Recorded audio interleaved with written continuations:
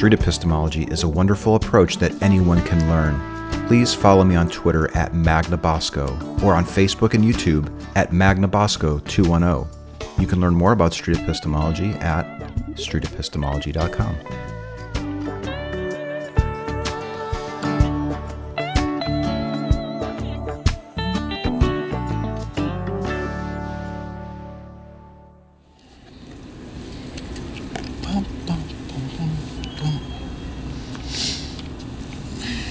Hello. Do you have time for an interview? No.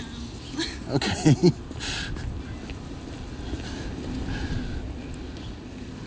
Hello. How you doing? Do one or all three of you have time for an interview?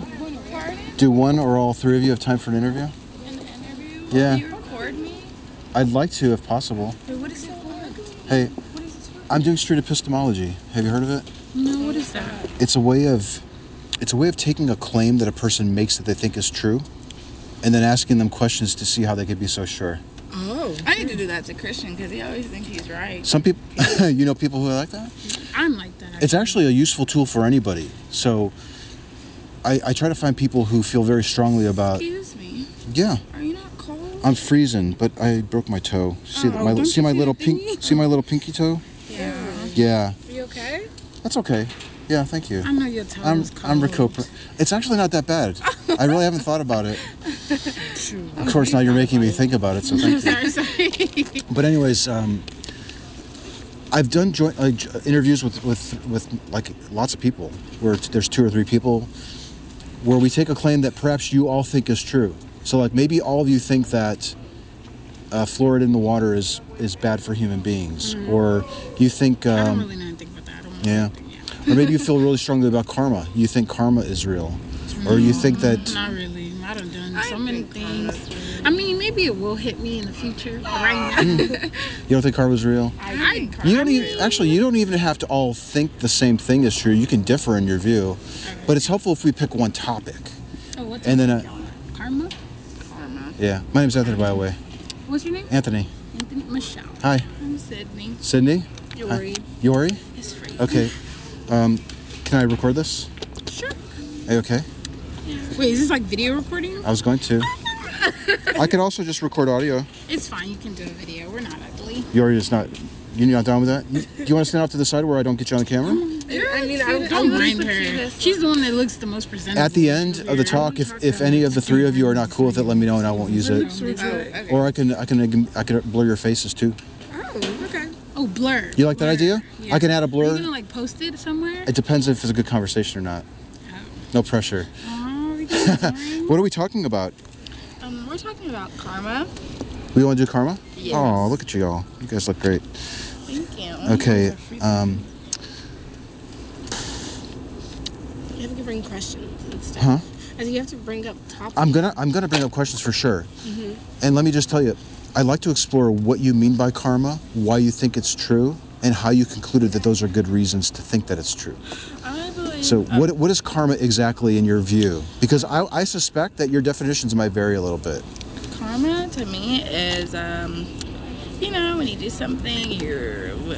do something that isn't necessarily right, something's gonna come back and bite you. Yeah, and and you're not expecting it. Okay, I honestly do not think, I think that, but I also think karma can be positive. So there's like good and bad karma. If you do something good, something is going to come back to you. If you do something bad, you might get something good, depending on the mood of whoever is controlling that karma. It sounds like definitionally we're kind of all on the same page as far as what karma is.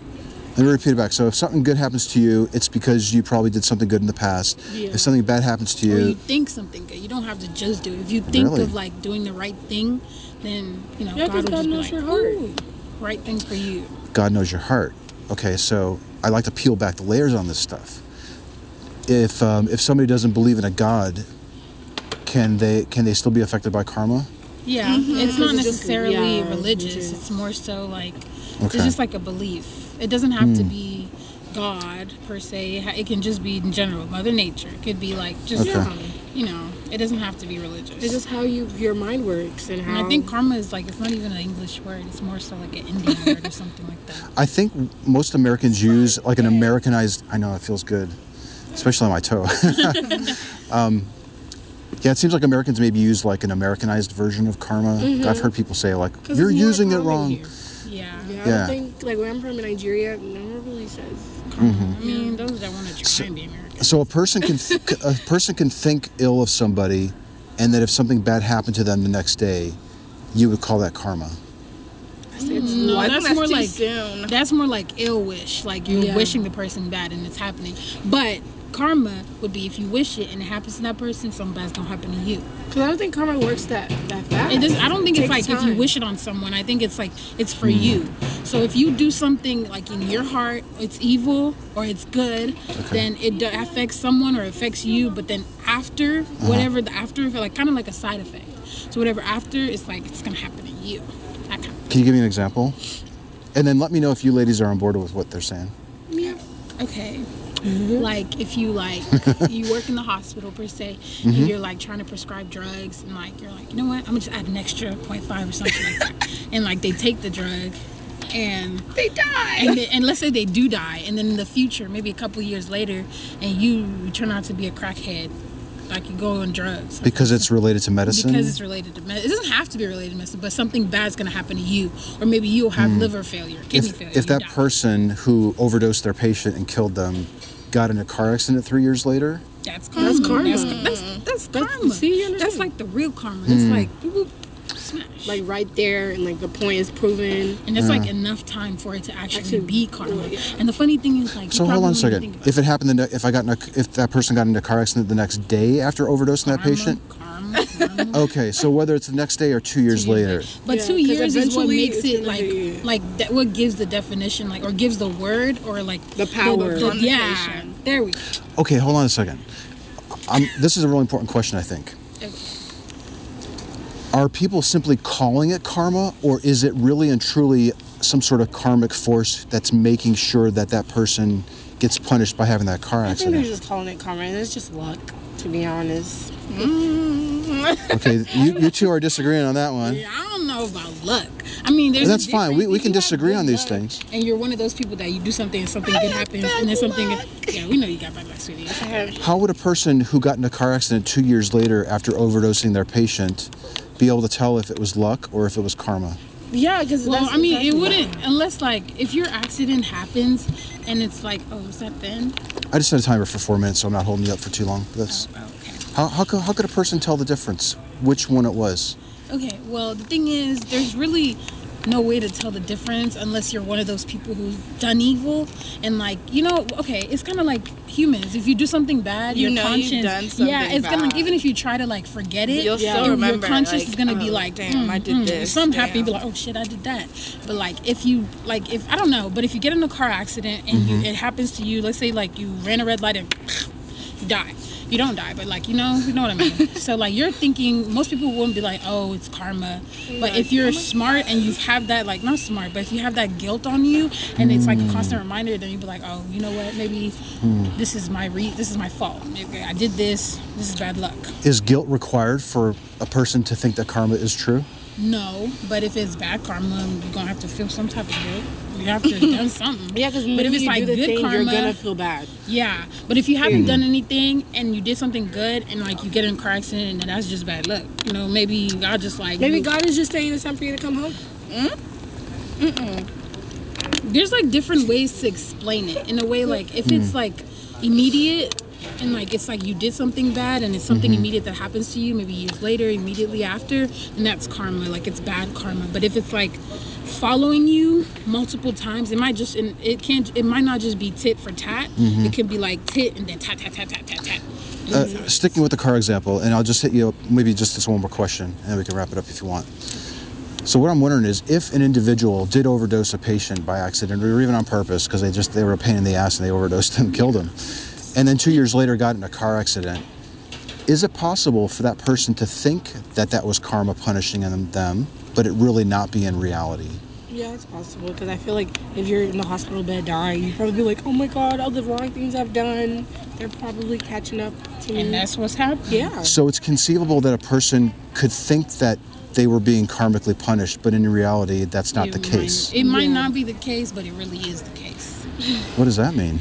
Like, okay, you can be like, oh, it actually turns out my car's brakes are bad, but why why is your car breaking?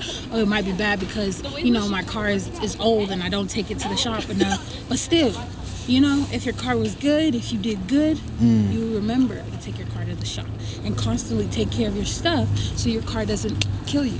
Are you saying that there was a karmic force preventing the person from doing preventative maintenance on their vehicle? That could happen. You could be forgetful. You could get caught up in other stuff. And forgetfulness could be bad karma. What do you think about that? You've been a little silent. What do you think about our conversation here?